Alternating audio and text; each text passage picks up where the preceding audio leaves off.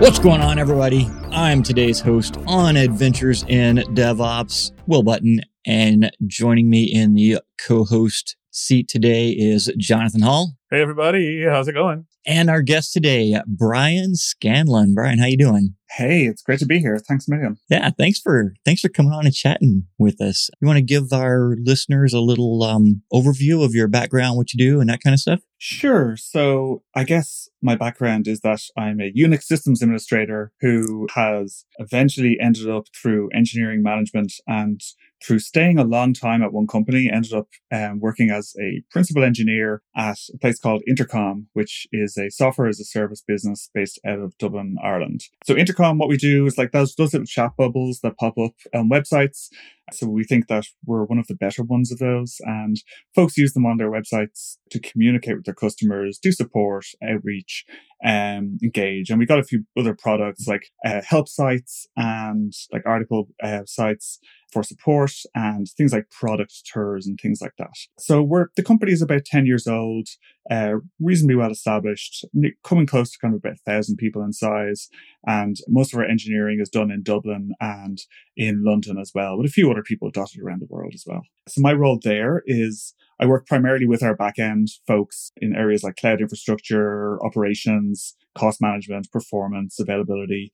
And, you know, I've been around so long that a lot of my job is telling people to watch out for all the skeletons I've buried, give them kind of magic incantations or things to avoid and lessons we've learned over the last few years. Kind of were they skeletons at the time you buried them, or no comment. There's like legal problems, you know. Yeah. Pending the statute of limitations to answer that one.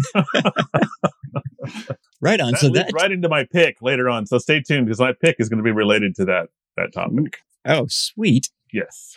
Hey folks, this is Charles Max Wood from Top End Devs, and lately I've been working on actually building out Top End Devs. If you're interested, you can go to topenddevs.com/podcast, and you can actually hear a little bit more about my story, about why I'm doing what I'm doing with Top End Devs, why I changed it from devchat.tv to Top End Devs.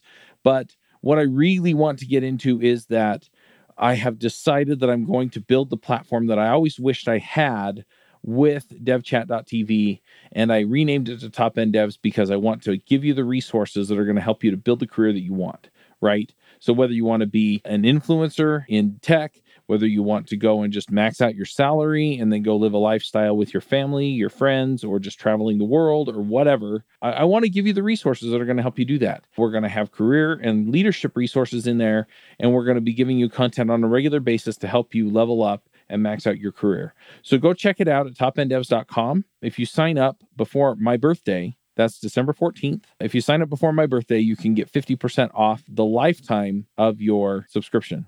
Once again, that's topenddevs.com. So y'all do at Intercom a lot of real-time chat and communication. So I could imagine like on-call, reliability, uptime are all key metrics, not only for you internally, but for customers that you're hoping will renew their subscription, right? Yeah. Now, you know, Intercom isn't a mission critical service. It's not like a nuclear power reactor or a bank or whatever, but it's certainly true that we have customers all around the world relying on Intercom to support their customers and increasingly doing a lot of real time stuff on top of us. So we've got a huge food delivery businesses built on top of Intercom, as well as like increasingly larger, say financial businesses and others. And so expectations have risen over the last few years, you know, since I joined. And reliability, it's always been important to us, but we've gone through moments of crisis as well. So I think in 2015, we had a few years of database instability, going through growing pains, and kind of we had to put a lot of work in just kind of keeping things afloat and online. And we've ended up doing a lot of like re-architecting and kind of putting in solid work there to like get us to a better place. And all of this kind of put together has meant that like we've had to mature not just our architecture, but our processes and how we kind of monitor, keep things alive and stuff. And I think we've ended up in a relatively good place. And so, our architecture hasn't changed fundamentally. We're still running a Ruby on Rails monolith, but we now got like fundamentally stronger data store fundamentals.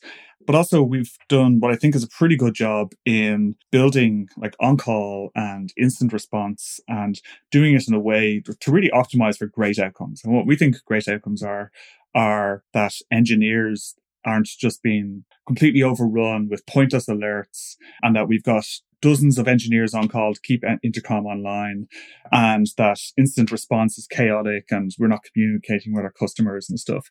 And so we've kind of put a few things in place that, we're pretty proud of and kind of want to spread the word of, because and a big personal motivation for me is that I've worked in some pretty crummy places when it comes to on-call and stuff. And, prior to Intercom, I worked in Amazon, and I was in like a pretty busy area of Amazon when it came to on-call and infrastructure management and supporting services and supporting customers. Don't get me wrong, like I loved on-call. I ended up being a call leader in Amazon, which is where you kind of run outages. So anytime the retail website or Kindle or parts of AWS went down, I would hop on and kind of help out and help organize the response there. And my career grew a lot through like doing that work and through helping out on availability work and not just responding, but learning from these incidents. But ultimately this built up a lot of like PTSD that when I was in Intercom, it's like, okay, we got to do a better job here and not build something that like throws humans at the problem of like making computers work. And so that was kind of my personal motivation for like doing a great job at Intercom, not just for our own like retention and kind of business outcomes, but because I just really wanted to work somewhere that was good to do on call in. Right. So I was reading your article and this blew me away because I'd never heard of it. You have a volunteer on-call team. Is that right? Yeah. So this is one of the big things that we try to do, and it ended up working, and it's still working. I think like we've probably got it running now for the last 5 years or so. And there are a few things in there that I think are unique to Intercom in that I don't think you can just copy and paste this kind of model into every organization. But I am aware of other places having figured out this kind of pattern themselves as well. I think Airbnb might have had a similar one, maybe at some stage. I'm not sure if it's happening anymore, but I've had some chats with other places as well. And the whole idea of the volunteer on-call idea is that, when I looked at who was on call at Intercom, I guess when we started off, we had what was kind of resembling almost like a DevOps, like you build it, you run it kind of model. And, but it meant that some teams would end up running a bunch of infrastructure. Like it just so happens that their features that they were building like ran a load of Elasticsearch clusters or a bunch of MySQL tables or whatever. And then other teams just had nothing. Like they just had a bunch of front end stuff. And so the difference between going on call or being a member of one team versus another was one team got arduous 24/7. You're going to get paged a lot. You have to manually maintain this Elasticsearch fleet, which is getting completely hammered. And then a lot of other teams, it was like they were theoretically on call, but they weren't in practice. They didn't have the same seriousness involved with it. They weren't getting paged all the time. And also, when I looked at the sheer number of people on call at Intercom, like say our engineering org was below 100 people at the time. And there was probably like 7-8 people on call doing 24/7, like technically at that moment in time. And I remember at Amazon, there was large parts of say like the entirety of S3 was being run by on-call engineers who were smaller in number at any one period in time. And S3 is a pretty big service. So there was a mismatch there. It's like, why are we putting on like loads of people on call and kind of not doing a great job of it when you can have far fewer people run a service that is like world scale or global scale like S3. So the unevenness, it wasn't just bad for the people who happened to be on the teams with all of the infrastructure. It was also bad for fungibility and our ability to move people around teams, the ability to like reorg effectively. It's like there's some people who just don't like doing on call or aren't set up well to do on call, or who have personal stuff going on. It's like if you've got a newborn kid, or maybe you've just done a load of it for years and you just don't want to do that for a while. These are kind of constraints on the business of organizing who can work on what team. And so that's a kind of barrier. And so there was an unevenness. We weren't compensating people for on-call at the time as well, which wasn't great. And when we looked at the quality of the kind of issues and the quality of the alarms firing, it also wasn't great. It was like there was a high tolerance for noisy alarms and people getting woken up in the middle of the night, and maybe not the right level of follow-up on alarms and stuff like that.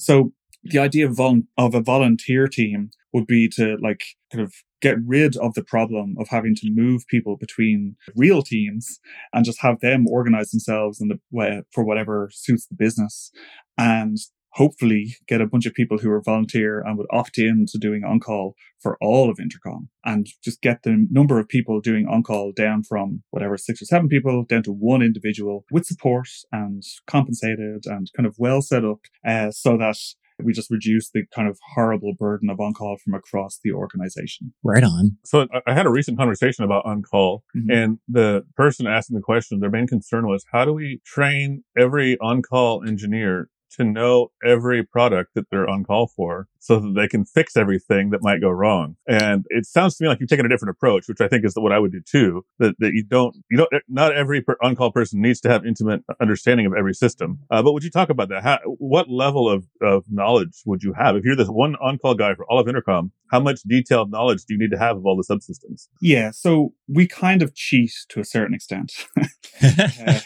which, cheats are good. Intercom's architecture is largely a Ruby on Rails monolith. And like we have one of our technical strategies that we are quite deliberate about. Like we're a very product oriented company. We call our engineers product engineers. Our founders are product. There's just a lot of real like product oriented approach to how we organize our company or organize our work. And what this means is like being technically conservative is that we've ended up with this Rails monolith that we think we operated pretty well. And we've invested in it, and we've made working in it far easier than working with other services. Like we've kind of gone through different phases of this. Like when I joined, we had problems scaling our Rails monolith, and it was sitting there, and we started building out new services to build out new features. And but over time, we got better at Rails, and Ruby and Rails kind of got a lot better as well at like building out scalable patterns, just places like GitHub and Shopify and stuff, investing in that kind of ecosystem. And we matured our monolith, and it never went away. But then we realized that teams who were building stuff outside of the monolith, it was bad. It just wasn't great. Whereas when you built in the monolith, you got all these patterns and alarms out of the box and observability. And so what's happened over time is most of the stuff we built just looks the same. It's the same patterns used over and over.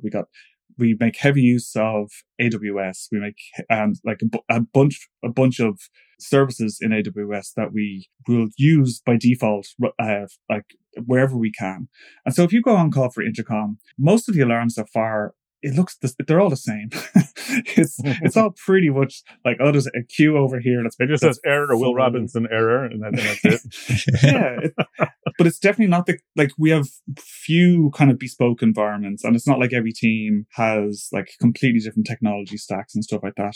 So I think that's definitely enables the ability to like navigate between it relatively quickly. And so when you're on call for all of Intercom, you're not going to see 10 completely different things break every single time. We've been based in the cloud from day one, heavy use of AWS services, like I mentioned. And so we've built in a lot of resilience due to like using AWS services the way they should be, and been pretty aggressive on ephemeral hosts and auto-scaling and all just things like that. So all of this supports that when stuff breaks, it tends to be stuff that's actually broken, but tends to break in a bunch of ways that are kind of common and frequent. So that's a cheat code. Now, what we do as well is every alarm that fires, there must be a runbook associated with it. That runbook needs to be kind of reviewed and maintained. And we keep a quality bar by opening the highest severity issue for every single paging alarm that goes off out of hours. And the engineer tries to follow the runbook, figure things out, see how far they can get. But also the guidance that we give to the engineers is you're pretty much acting as like first aid. This is our first response. We don't expect you to be able to fix everything. And if the runbook doesn't work, or you can't kind of make progress, you get stuck, or the runbook doesn't exist, or it's just bad and doesn't really show you any way of kind of getting anywhere, then we strongly encourage the engineer to escalate. And so there's always an escalation path. And so the idea is that they're supported not just with materials, and that the alarms are high quality. We review them, but they can bring in help. And so we've got a 24/7 incident commander as well, who effectively acts as a manager at that time. And their job is to like make an assessment, like who do we bring in? And we do kind of best effort escalations around the company, depending on like the judgment around like what the incident commander assesses is like the right thing to do for between the business and who to bring in and stuff. It's often the case though that if something breaks, say in the evening time after work or whatever, there might be a few people online, just like on Slack or whatever. I might be prone to doing this kind of thing myself from time to time. And so if there's an incident commander like trying to triage something, working with the on-call engineer, they might just see who's online. Anyone here? Just like ping them on Slack and see, can you kind of get some folks online?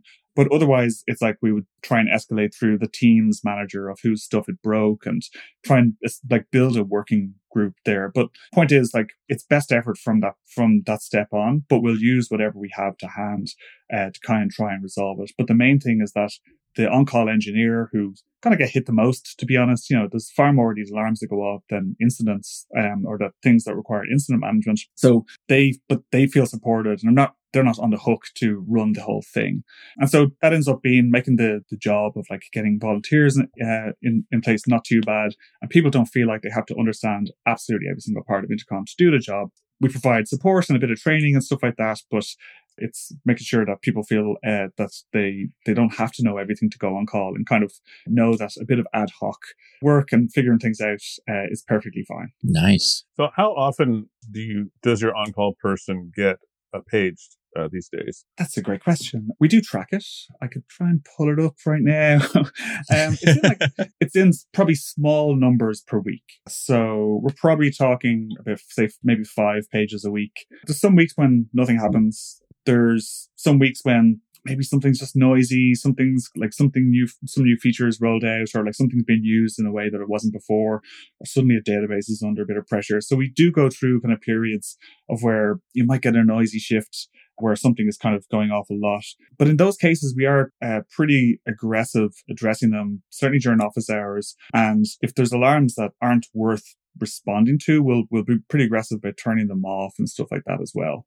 But the steady state is like certainly low numbers of escalations. We do take escalations through our customer support team as well. So if they notice that something in particular something bad is happening with the service, they can escalate on behalf of customers as well. And so that can happen from time to time where, it mightn't even be changes that we're making. It's like maybe some customer gets stuck with something, or we've broken one thing for one customer.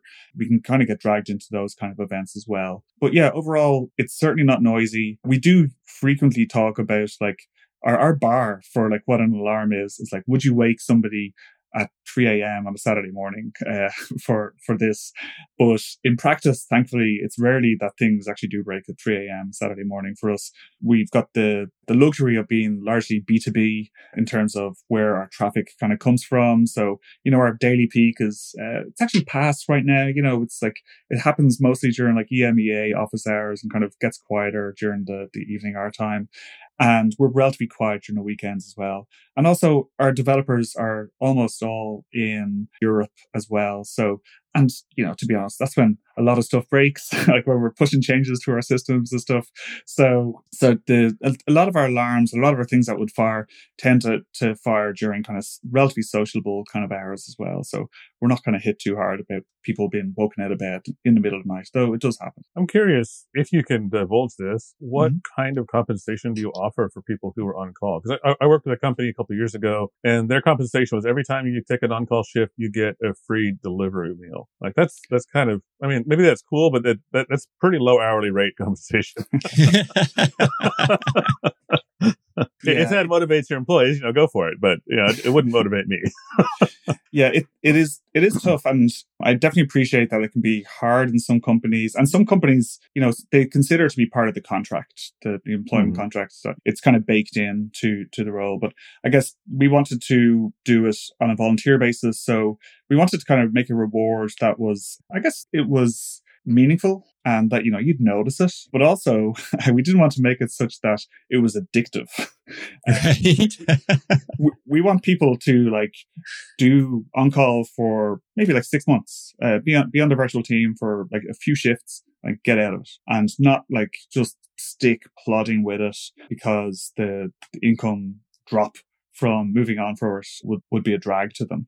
And I've experienced that in other places of where, say, I was working on a team which just did 12/7 kind of on call, but then some teams who were co-located with were doing 24/7, and they had a significant and generous benefit from that in terms of a salary increase. And it was a real barrier to try and get them to move teams because you'd approach them and they'd say hey, so I'm going to lose 10% of my salary if I join your team. Can you fix this? And I was like, not really. It's I can give you your life back, but I can't give you 10%. And so that was something I was kind of going into it as well, of when we were picking a number, we just didn't want it to be addictive or lead to behaviors where people would hang around for the wrong reasons as such.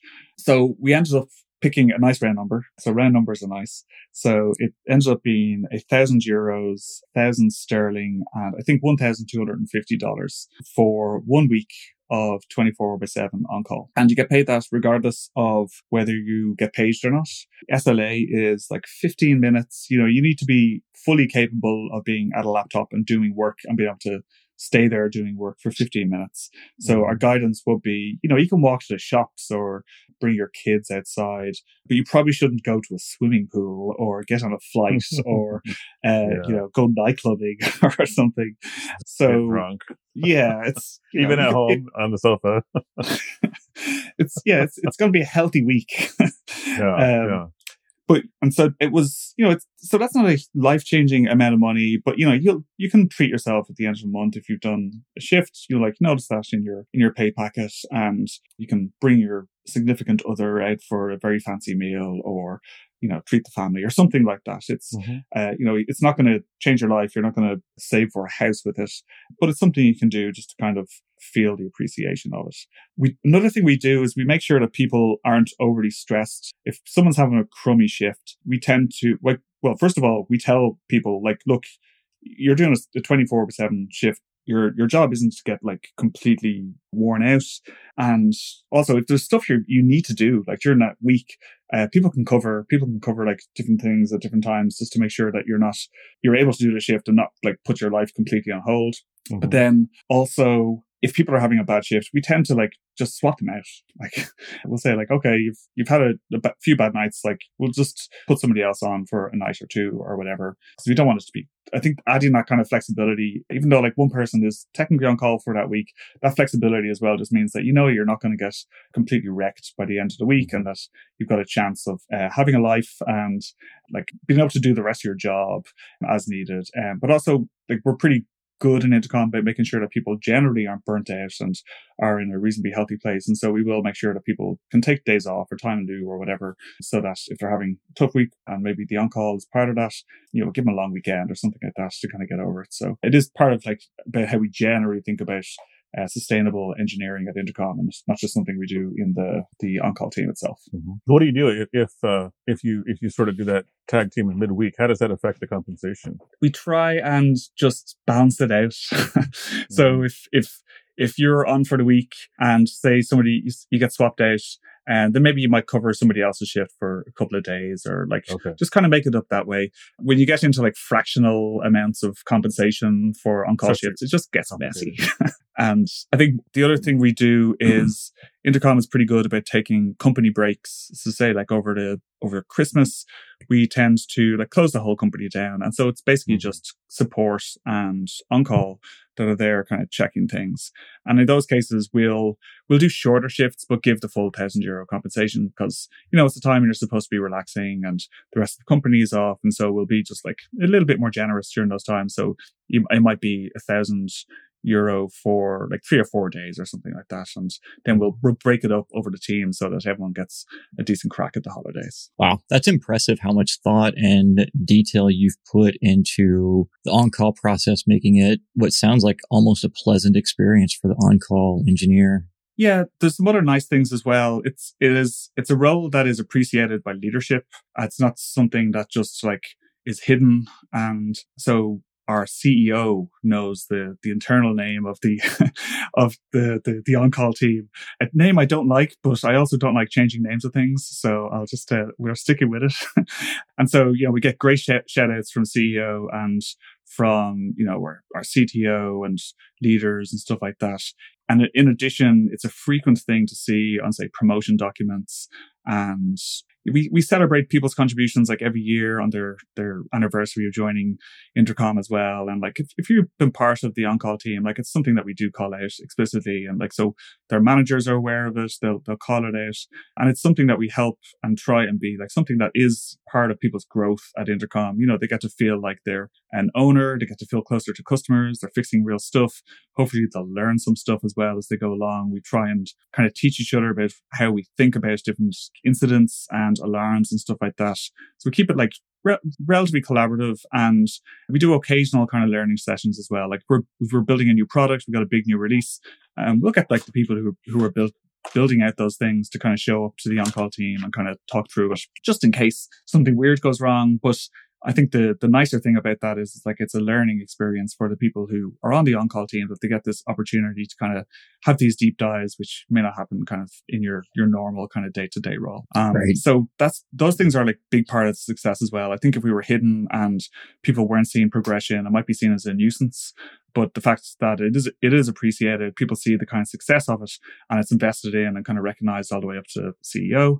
That's something that like we're like just proud of, and we'll do things like talk about it externally and stuff like that to make sure that people know we're proud of it, and that kind of keeps it kind of something that people are excited to do. Like one of the problems that we do have on the team is there's too many people who want to get into the on-call team, and we want to give people like a reasonable shift of shifts and have people kind of sustainably walk through the team. And so, it's like common for us to have people on waiting lists, and people will return to do on-call shifts and rejoin the team and stuff like that. So that all, it's a very good problem to have. It's certainly not what we expected necessarily going into this. Yeah, I mean, I'm ready to sign up and I don't even work for you. I have so many questions. Right off that, so how do you decide who gets in? Is there a screening process, or is there a lottery? What do you do? Battle Royale. There's not a strict criteria. I have had people approach me in their first few weeks of joining Intercom, and they've asked, can they join? And I've been a little cautious about that. I don't think it's a great thing. Sorry, Will, you had to wait at least a few weeks. Yeah, so when it comes down to it, it's like when the person thinks they're comfortable. But I want to expose them to like maybe some of the sessions where we walk through the alarms, like expose them to the alarms, expose them to the things that happen, and kind of make sure they're comfortable with it. So it's never a case of no, you can't join the team. It's more like, okay, you should start attending the sessions and start reading all of the issues and kind of like engage with the team, like beyond the Slack channels, and do stuff. And then you tell us when you're ready. Like our expectation is that you're going to be able to triage and run these kind of issues yourself. So you will know when you're ready, when you're looking at this stuff. And so that's worked fine. And we haven't had problems. I guess it is a bit of an optimistic view of the world, but we've gotten away with it so far. So we haven't put in like strict criteria around time at Intercom, or maybe different parts of Intercom that you've had to work with or anything like that, or seniority. We do see that different people with different experiences get on kind of easier if you've had operational experiences in other places. that have had mature incident response and operation setups, people just kind of slot in, and that tends to go really, really well. Other folks who it's new to, they might need more support and maybe just a few nudges along the way. But we haven't seen, nothing's gone terribly wrong in our time. And I think that's partly down to the quality of things like the run books and kind of support we put in place. But also, like I said, we are playing on cheat codes. All of our stuff looks the same. So it tends to be that people can make progress regardless of their level of experience and stuff like that. So yeah, we've had everything from junior engineers to, I guess, senior folks like myself. Hey, folks, I'm here with JD from Raygun. JD, I mean, it seems like a lot of things these days are kind of pushing us more toward productivity, right? We install VS Code extensions. We do CI/CD. We kind of get this stuff off our plate, automate as much as we can, and move quickly. And one of the tools that I tell people to get is something like Raygun. Do you want to just explain real quick how Raygun can help with the productivity? Yeah, absolutely. I mean, it's several-fold. I like to think of Raygun as almost being like a full-time engineer on your team that's keeping an eye on things and is able to report the important faults or performance bottlenecks so that you aren't guessing. And so that's one element. But then to that point where we store is all of the data we possibly can on the context of the error or performance issue, so that we integrate with source control systems. You can jump into our APM and get method-level timing details with the source code right beside it. So if you're looking at it going, why is this page so slow? You can usually just eyeball the code right there and then. So speeding everything up, which I think is really important with, our industry is under so much pressure right now. Yeah. We've got to try and get people being more efficient because we're not going to have a whole lot more people suddenly. Right, absolutely. And I love that idea. I've done plenty of optimizations myself, right? And having an APM tool that will actually say, this is the slow code, right? So instead of me trying to guess or look at it and go, oh, do I have an N+1 query here? Yeah, it just tells me where the problem is. And that's really powerful in something like Raygun or... Yeah, absolutely. I'm a huge fan of Iron Man, and the idea is that I would love a virtual Jarvis that's just going, hey, there's this thing. Do you want me to go fix this? Do you want me to solve that? It's like that's what we need to get to. Yep, absolutely. Well, if you want the next best thing, go to raygun.com. It's not Jarvis, but it will tell you where the problem is, so you can go fix it. You can get a free trial right now if you want. It's raygun.com.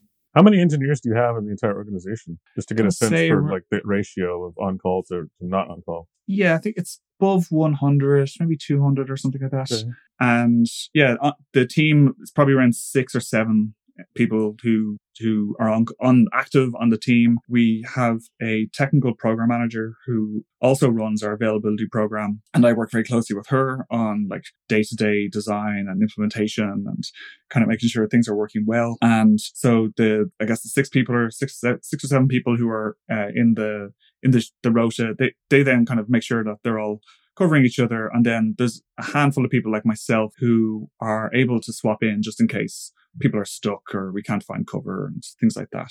But generally, we want people to get in and get out and maybe come back to us in a year or two and let people kind of get into the system whenever they want. So, do you have a backup plan? I mean, supposing you're on call and something comes up, you have to go to the hospital or something. What system is in place to make sure that those calls get answered? Yeah, that's where we've got the 24/7 incident commander. And so it's similarly a compensated role, but it's a far smaller pool of people. And so the incident commander role, they're there to run incidents during office hours as well. If anything major breaks, I think it's a reasonably well understood industry role of somebody who takes charge of the situation, make sure that we got the right people on a call, we got the right focus on mitigating customer impact, we're communicating internally, externally appropriate. So all of those responsibilities, which would come out of regular incident commander design, I think. But also as part of that role, you're on 24/7 and you are the escalation point for problems from strike, whether it's or strike is the name of the internal name for the on-call team. I didn't want to say it, but I just said it. So they're there as effectively the manager of that person at the time. So if something comes up, they page the incident commander, and incident commander can then bring in somebody else. And there's always the likes of myself who will generally respond to a page. And so I guess it's the way it would go. I don't think it's happened, or maybe we've just been able to cover it. Like it's happened during office hours and we've been able to figure it out when people are online in Slack. But the way it would go is if you suddenly become not available, page the incident commander and then they'll find somebody, and so you don't worry about it as the on-call engineer. What do you do after an incident? What kind of postmortem process or after retrospective do you do to hopefully reduce the number of incidents in the future? Yeah, so for every alarm that fires, we open a high severity issue, and teams are pretty responsive to them as well, in that we just have a low tolerance for low quality alarms. So that's the majority of the work. But for incidents, like we do have classifications for what incidents are, for bringing, like we have a fairly well-oiled machine at this point of when a certain type of problem, like customer-facing problem occurs on our site or in our services, or something just happening that we know is not good. We've got a customer support, like I guess tech lead role that kind of kicks in as well. So we spin up customer support resources and make sure that they get processes around like communicating to our customers who write in about problems, and kind of they prepare for that. We've got an incident commander. The incident commander is basically in charge of making sure that communication happens around making sure the event is kind of well run and good focus and resolution. And then when all of it is wrapped up, we write an incident report. And we try and review the incident reports like within a week or two of the event. So it's a weekly meeting, again, run by the TPM in availability, and it's facilitated. And, you know, the whole approach of it is to learn. So it's we try and run a blameless postmortem as such and walk through the kind of interesting parts of the event, but try and remove a bunch of biases and apply kind of broader learnings to what happened, and make sure that we're seeing things from the eyes of the operators who are doing things at the time. And so we've gotten reasonably well versed at getting real value, I guess, out of our incidents in like not just the mechanics of like writing a report and presenting it and getting people to talk about it and stuff like that. We're really digging into like the valuable and kind of interesting parts of it. And so not just going after just the technical root causes, which are good, and you know, you should fix stuff. Making sure that we're looking at the experiences of people, because no one shows up to work to do a bad job, ship some bad code or whatever. It's like we really want to figure out what were the inputs into causing, like what were the system failures, I guess, that kind of cause things to go the way that no one kind of expected.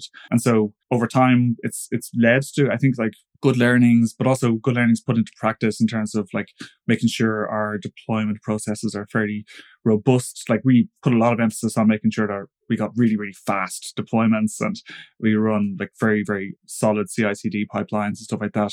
But that means we put a lot of responsibility on our engineers to like fit into this system, and we got to make sure they got the right protections and feedback and expectations of the system, and that they understand it when they're working in it. So we've learned a lot and kind of put in things in place, but we've also identified like areas of, say, like a team who own an area but actually don't understand it very well. It's some legacy system that they've inherited or whatever, or like fundamentally like maybe something that's starting to fall apart due to increased usage or whatever. And we've gotten like real architectural and system improvements out of our incident review process. One of the mechanisms that we do for this is we use like availability risks. And so we use a few different risk registers. There's like security risks, availability risks, velocity risks, and we kind of a cost opportunity register as well. The point of these things are to like try and identify areas of risk to the business on these like different axes. And for availability risks, like they generally related to something that happened, something that broke, or maybe it's something that we kind of foresee could be a risk. And then they're allocated to teams. We kind of track the life cycle of these availability risks, and we celebrate when teams fix these things. Like they know they own these things. They kind of agree with us on the relative severity, like how frequent these things are going to fire, what likely impact to customers. So we take our time to try and like understand the kind of risk in the system, whether on any of these kind of axes.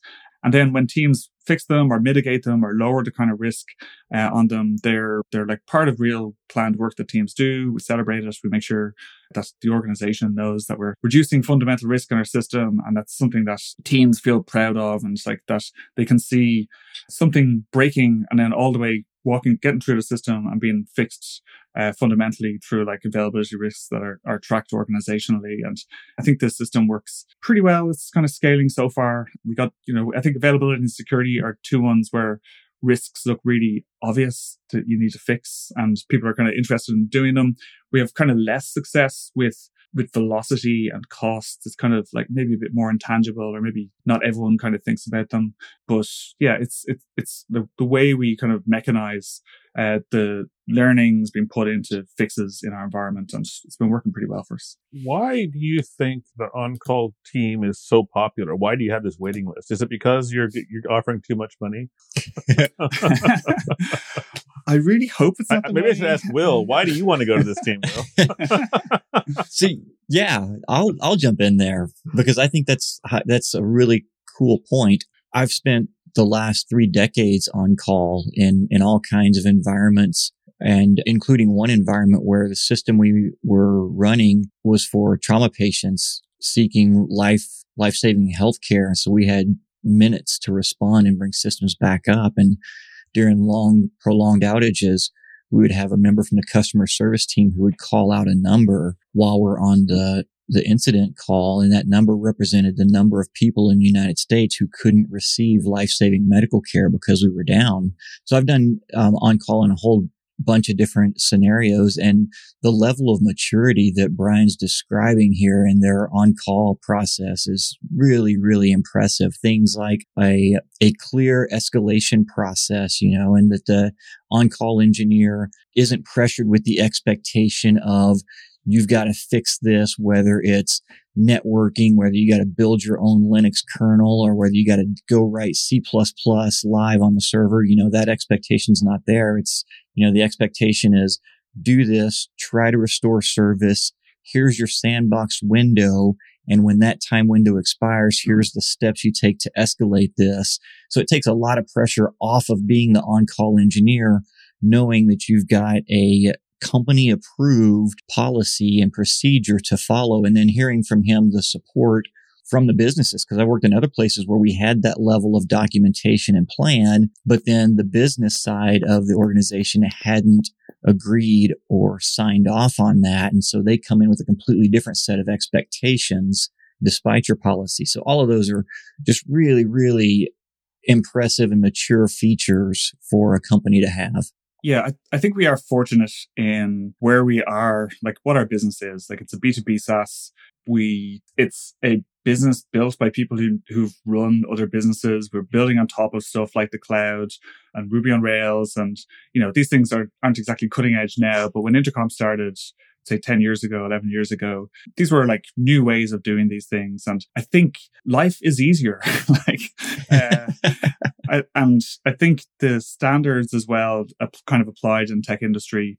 I just think the explosion in we're seeing kind of some negatives at the moment in terms of the amount of valuations and things like that in the market, but just the sheer growth in the tech industry has led to, I think, a remarkable improvement in standards in many places around how work is done, expectations of engineers. Like it's even just hiring is so hard that you need to treat people well in many places. And so I think, maybe I'm just sounding old, but things were harder in the old days. But I think we really are building on top of better foundations, or many places are building on top of better foundations. And we've got higher expectations about how we work and how teams work with each other, and what, like, even just the DevOps movement and like what work can be, and understanding like how to run systems. These are all things that weren't kind of as clear, or like we're still kind of forming many, many years ago. And I think at Intercom, we've just been building on top of that and bringing in our own expectations about like what Intercom is, how we work with each other. Like these aren't just things that we do in this like on-call part of the world. I think we have similar kind of values or similar approaches to like other parts of how we organize ourselves at Intercom. So, we brought in our own values and what like work kind of means to us as well, and like the kind of qualities that we wanted in it. So, I've definitely worked in places where and I've chatted with people who are like interested in improving their own call setups. And it's like I mentioned at the start, you can't copy and paste this, like what we do, perfectly into any environment. like there's definitely barriers in many places. You can have regulatory problems. There's just culture issues. You can have, say, compensation problems with how contracts are set up and with different types of roles. Like it's not always easy. But what I do think is possible is to like simply not tolerate but like really, really poor on-call things. I think you can apply continuous improvements to environments here and not put humans just at the mercy of these robots trying to control our lives. That in most places, I think the humans are the harder part to kind of get working in the first place, to hire, to kind of retain. And I think there's better business outcomes for reversing things and applying a reasonable quality bar to like when you page people, to when you alarm, and making sure that your alarms are well set up and like actually reflect customer impact and something that's actionable by a person, as opposed to, well, we slap a bunch of CPU alarms on this Redis cluster many, many years ago because of some problem and no one knows why it keeps on firing. So, I think that the aspiring to a higher quality is definitely something I think most places can do, and simply not tolerate like low quality on call. Because like I know it's seriously affected me at different times. It doesn't leave too great family life. And as much as I enjoy on call and like have built a career to a certain extent around like being great at troubleshooting and knowing how, like doing a good job of setting up on call and helping out people and stuff, it's not something I think everyone should do. In fact, I think no one should go through what I've gone through in many on-call places. So yeah, that's the kind of main message I want to get out to people is like, just don't tolerate garbage in on-call and try and see how you can kind of apply continuous improvement in the environments to make it so that it's more human-centric rather than machine-centric. Also, most alarms are complete rubbish. You can turn off almost at least 50% of alarms in most environments and there'll be no bad impact whatsoever. You have to figure out which 50% though. Right. What was your inspiration when developing this? I'm assuming this was built up over the course of several years and you got inspiration from many different places, but just broadly speaking, where did you get the ideas for this, for a single person on call for a week at a time? How did you come up with these different ideas? Yeah, it's a great question. Like we wrote, we have a way of working at Intercom of where we're reasonably deliberate around articulating the problems we want to solve.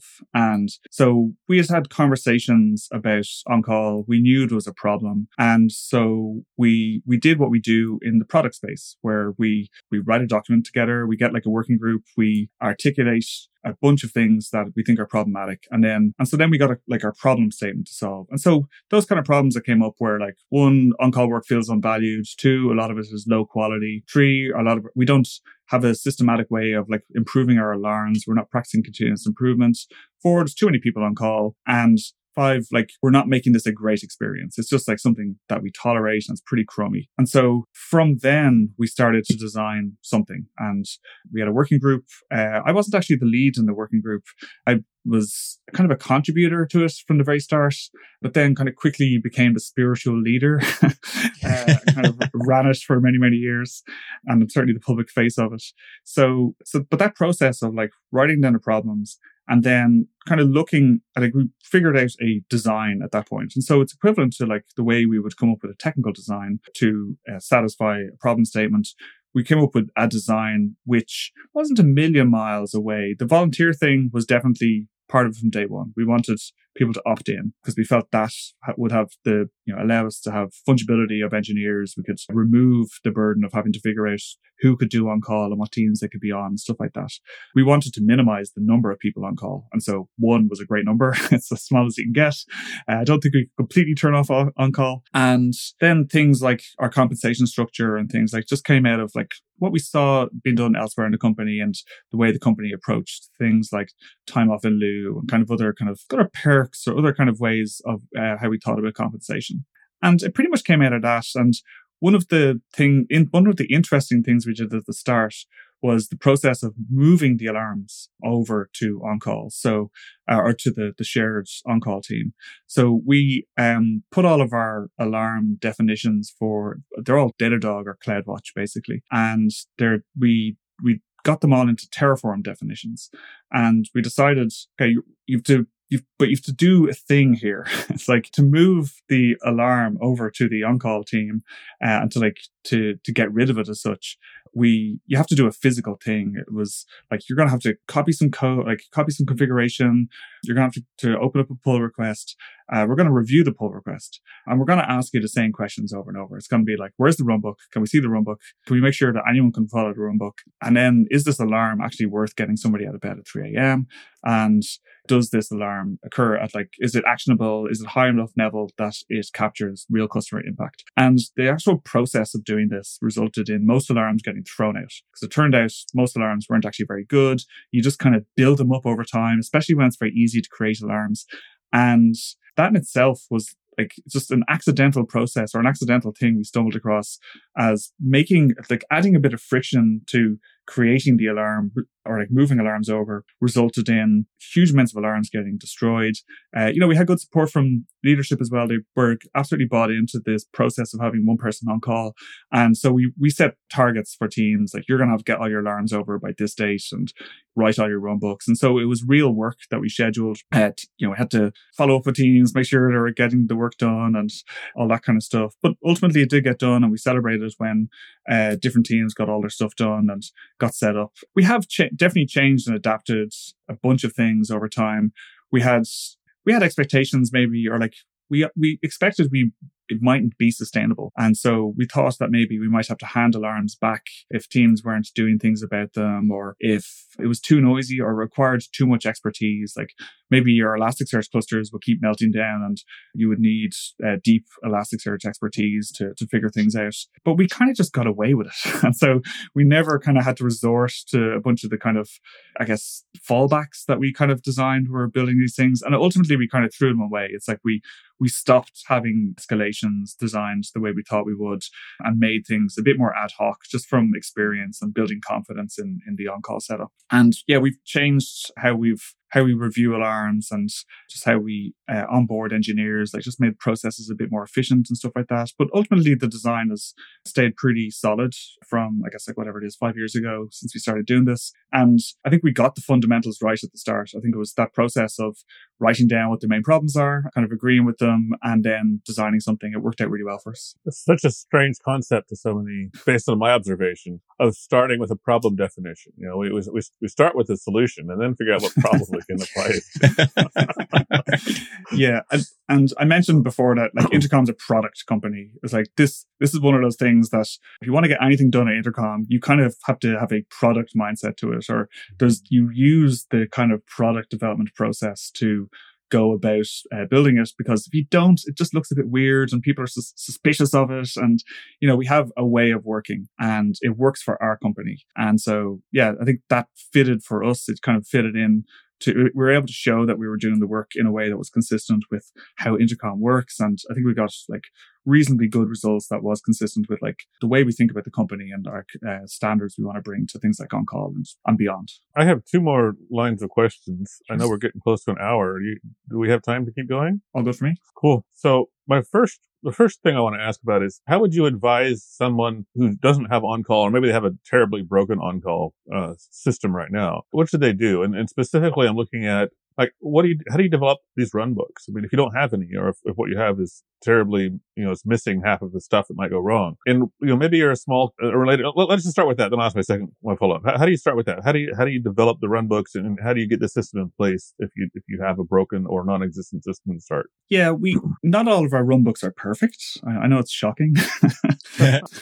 And, it is hard sometimes to figure out a great run book for a given alarm. Even if you might have high confidence that something is broken, it might be hard to know exactly what to do. We've ended up probably leaning on run books that are kind of generic, high level-ish, so that will count towards solving a lot of problems in a certain system. And so we've used the same runbook effectively for many, many different alarms in a certain part of the system. And when it came to making the runbooks as well, sometimes a process that worked well was just sitting down with someone who solved a problem in that area recently, responded to an alarm, asking them what they did, writing that down, and just going with that. Like, and it doesn't even need to be precise. It's just like a start of like, okay, which dashboards did you check? How did you know it was MySQL all along? And so rather than getting something that we're like guaranteed to have good outcomes, we give like general guidance, like check here, check here, check here. And so that's typically enough to get started as well. I think because we use a lot of self-healing systems and as part of our cloud setup, and we do have like automation at different points, and that can kick in and kind of make things better, like good auto scaling policies and things like that and stuff. So we tend to lean on automation in many places where you might in other places have to like have a list of things that you need to go off and do if you're going to recover from a situation. You're going to have to start replacing hosts and do all sorts of stuff. They're not really things that we have to do in our environment, but I can see why like in many environments, and say maybe more static environments, maybe with more physical networks and hosts and things like that, you would need kind of more detailed runbooks. But we tend to get away with higher level indications, and we try and we've been rolling out SLOs, trying to start with like as high level customer facing metrics as possible, and then kind of give indications from there. And we use tools like Honeycomb and things like that to explore our operational data and to like set somebody up with information and guidance rather than giving them exact things to do. And so that works well enough in our environment. It's not always perfect. People don't always know exactly what to do. There is occasions when we miss certain things, like we could have just done a redeploy at this point to get back to steady state, or that database should have been failed over or whatever, but that's been good enough. And so I guess we don't put a huge amount of emphasis on runbooks being perfect, high level, quick, and reflecting what's actually done, as opposed to like people thinking that's what's done in response to an alarm. And I assume you update those runbooks frequently as you discover deficiencies or changes in procedures and stuff like that. Yeah, that comes out of like when we follow the runbooks as an alarm fires, we open a tracking issue for every single time event.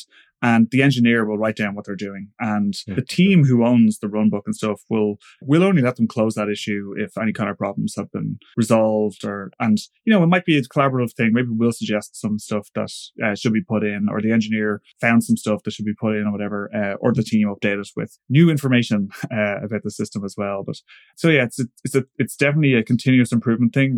And it's also better to get started with something higher level or something like okay, and then kind of improve and hone it over time. So another question related to getting started. How big of a team do you think you need to have? I mean, if you're a small startup, maybe you're just 2 engineers to start with. Is it appropriate to do something like this, or do you have to reach a certain critical mass before you can start bothering about this? Or how would you approach that? I know that's not quite your situation, but what wisdom can you provide in that area? Yeah, I think if you're pretty small, it's going to end up being either like best effort, or you'll have a small number of people on call anyway. Like, yeah, if you're in a small startup, it's going to be like the technical co-founder who's basically on call 24/7 or whatever. I think the guidance I'd give is like, just be skeptical of the value of like low level alarms. Use the highest possible alarm that can indicate real customer problems or like likely customer problems, and practice continuous improvement. Like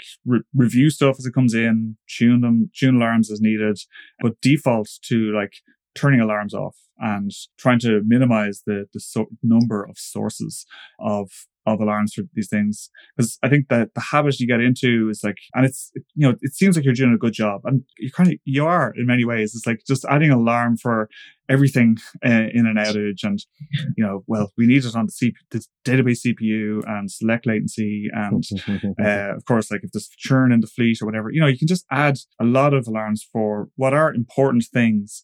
But ultimately, all that noise can kind of slow you down and give you bad signals, or can be represented in things like dashboards or other ways of exploring those kind of events, rather than just having a million alarms go off. I find like the lower quality stuff are the kind of like low signal things, like say CPU on a database, where like you can be just chasing blips all day and stuff.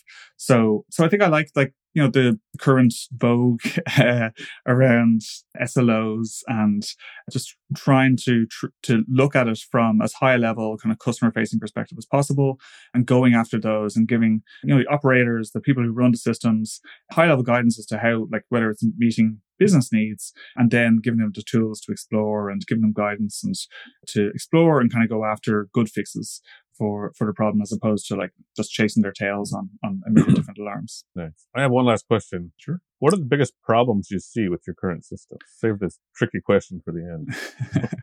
Yeah, I do put a lot of value in like doing the same job for a long time. Like, you get really good at it.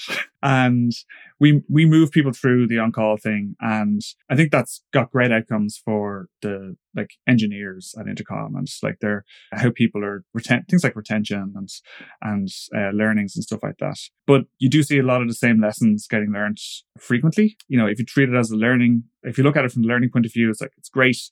But if you're obsessed about getting your SLA or your response times or your mean time to recoveries down, it's a factor in that. Like, we're gonna have slower responses from the fact that we are bringing in people who mightn't even be like doing ops jobs or operations type jobs in that much in their role at Intercom, or like will have backgrounds in those kind of areas, and they can get stuck. They tend to get stuck in common ways, and so we help and try and train them up and stuff like that. But if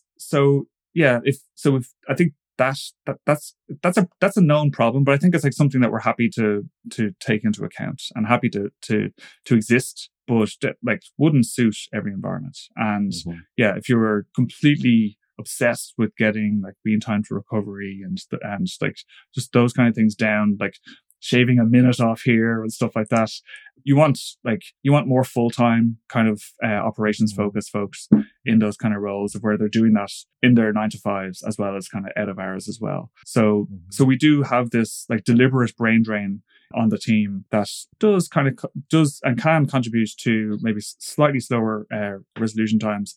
But we think we mitigate that with like continuous improvement and process kind of management and kind of learnings and stuff like that. So I think it's worth it for us.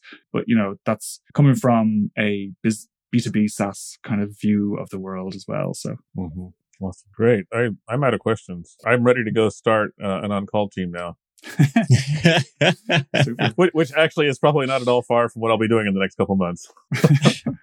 Oh, that's right. Yeah. Cool. I've done it before, but there's some good insight here. This will help me do it even better next time. Yeah, definitely some great lessons to take away from this conversation. This has been incredibly insightful. Super cool. How do people get a hold of you if they're interested in if they have questions that I didn't think of? It's impossible, but just in case. Yeah, so I'm on Twitter. I'm not a prolific Twitter user, but I do check it every day and stuff. And I will pop up, especially when, maybe there's something from Charity Majors about on-call or something like that. So I do pay attention to the topic. So yeah, I'm at Brian_Scanlon on Twitter. I'm probably relatively easy to Google, and you can probably find my LinkedIn pretty quickly as well. I've also talked about on-call a few times, and there's some videos online. So I've got a presentation, got a blog post, and I plan to be doing more about this stuff as well. I kind of realized that to change the world, you need to give the same message out over and over. And I think we've got a good on-call story, and I don't think it's fixed globally yet. So I do intend to kind of talk more about the topic, but there's some talks available, and just Google Brian Scanlon on-call and you'll find some pretty good stuff. Awesome. Right on. Well, should we roll into some picks? Sounds good to me. I'm ready. All right. Hi, this is Charles Max Wood from Top End Devs, and lately I've been coaching some people on starting some podcasts and in some cases just taking their career to the next level. Whether you're beginner going to intermediate going to advanced, whether you're trying to get noticed in the community or go freelance, I've been helping these folks figure out how to get in front of people, how to build relationships, and how to build their careers and max out and just go to the next level. So if you're interested in talking to me and having me help you go to the next level, go to topenddevs.com/coaching. I will give you a 1-hour free session where we can figure out what you're trying to do, where you're trying to go, and figure out what the next steps are. And then from there, we can figure out how to get you to the place you want to go. So once again, that's topenddevs.com/coaching. Let's hear it. So I'm listening to an audiobook that talks about burying skeletons. I mean, that's most of my job, I think. It's actually, right? And I say that joking, but it's actually kind of true. So if you're a fan of books or movies like The Godfather, you'll love this, because this is called Mafia Prince. Inside America's most violent crime family and the bloody fall of La Cosa Nostra. So it's the true story of the Philadelphia mob back in the 70s and 80s. And one of the guys who helped write the book, I believe, Philip Leonetti, turned. He decided he wasn't into murdering people anymore and burying skeletons, and became an informant for the FBI and helped take down huge numbers of these people. So it's told from the first person. From his point of view, from like 8 years old, when he like worshipped these mob gangsters because they were his family, and he grew. When you're 8 years old, you're impressionable, and it goes through. I'm about halfway through right now, but it's great storytelling. The audiobook is told with a American Italian accent, so it just sounds like you're listening to Tony Soprano or something like that. And right on. So it's good storytelling. It is, I will say, violent. I mean, it's a book, so there's some graphic descriptions of some murders. So if that's not your thing, don't listen or read. But if that is your thing, it's a highly recommended book. It's again, Mafia Prince by Philip Leonetti, Scott Bernstein, and Christopher Graziano. I hope I said that correctly. So check that out. They'll let you know if you didn't. Yeah, well, they'll let my family know. Right. Right on. Brian, what have you got for us? Sure. So I've picked a YouTube series. I guess, I don't know what the kids call these things these days, but so I enjoy things like solving logistical problems and travel and big engineering feats like airplanes. And so I've kind of paid attention to the aviation industry, and I came across this series that it's being actively developed at the moment. It's called Cockpit Casual. It's made by, the name of the channel on YouTube is Speed Tape Films, and it is put together by folks who work for this company who effectively go around the world moving planes from place to place. So, the majority of planes get scheduled, owned by airlines or like leased by airlines, and do regular kind of trips with passengers. But from time to time, planes need to get moved around from between lessors and into storage, especially over COVID and things like that. And so this company, this is their job. They basically provide expertise and pilots who can basically fly any plane, and they look after the logistical problems around planning how to get planes from A to B, and just look after the job for the airlines and lessors, so they don't have to be supplying their own pilots and figuring out all those kind of logistics and stuff. So yeah, it came out, I think it started about a year ago. They just have taken huge amounts of footage, like around, just like on selfie sticks and on GoPros on the planes. And so it's a mix of like travel, they'll kind of walk you through the different places they end up, then like technical information with the airplanes that they're kind of dealing with, and like routing information and all these kind of like logistical problems that they have to deal with. And then there's like great resilience built into like how they have to approach this work, because they'll be like flying in, like bringing, say, a plane from Australia to Europe or something, making it like it's a 737, making numerous stops. Sometimes there'll be food available at the airport when they're doing a fueling stop. Sometimes there's not. So they have to have like a bag of food available just in case they get stuck. They work like really, really long hours in terms of like they're not subject to the same regulations that a regular pilot would be in an airline would have to adhere to and stuff. So it's about like, it's hard work. It sounds like it's, similar to on-call, but it's really well put together. Footage is great. It was great, like during lockdown era as well, just like to kind of fantasize about traveling as well. So it's great to kind of explore the world with these folks. There's really good music. There's a lot of jazz. I think one of the main guy's father is in the jazz band, so they use a lot of jazz music in that as well. And they're enjoyable, and they just go through like interesting places, just a weird job, and cool plane stuff as well. So yeah, I highly recommend it if you're into travel, planes, and weird logistical problems. I'm going to have to check it out. That just sounds too cool not to watch. Cool. Well, my pick is going to sound incredibly lame compared to the two that y'all had. So this week I've been working with some smart contracts on the Ethereum network. And I've actually been doing this for several years now, but I used this last week product or a platform called thirdweb.com. And it just blew me away at how easy and efficient they made it to deploy Ethereum contracts out to the network. Super cool. There's a lot of things that are kind of like routine things now in smart contract development, like ERC20 contracts or voting contracts or different things like that. And they've got them pre-built for you, so you don't have to write them yourself. They're audited, tested, and then the deployment was just a breeze. So that's my pick for the week. Nice. Yeah. And that sounds like an episode. Thank you, gentlemen. It's been a good time. Until next time. All right. We'll see y'all next week. Bandwidth for this segment is provided by CacheFly, the world's fastest CDN. Deliver your content fast with CacheFly. Visit CacheFly.com to learn more.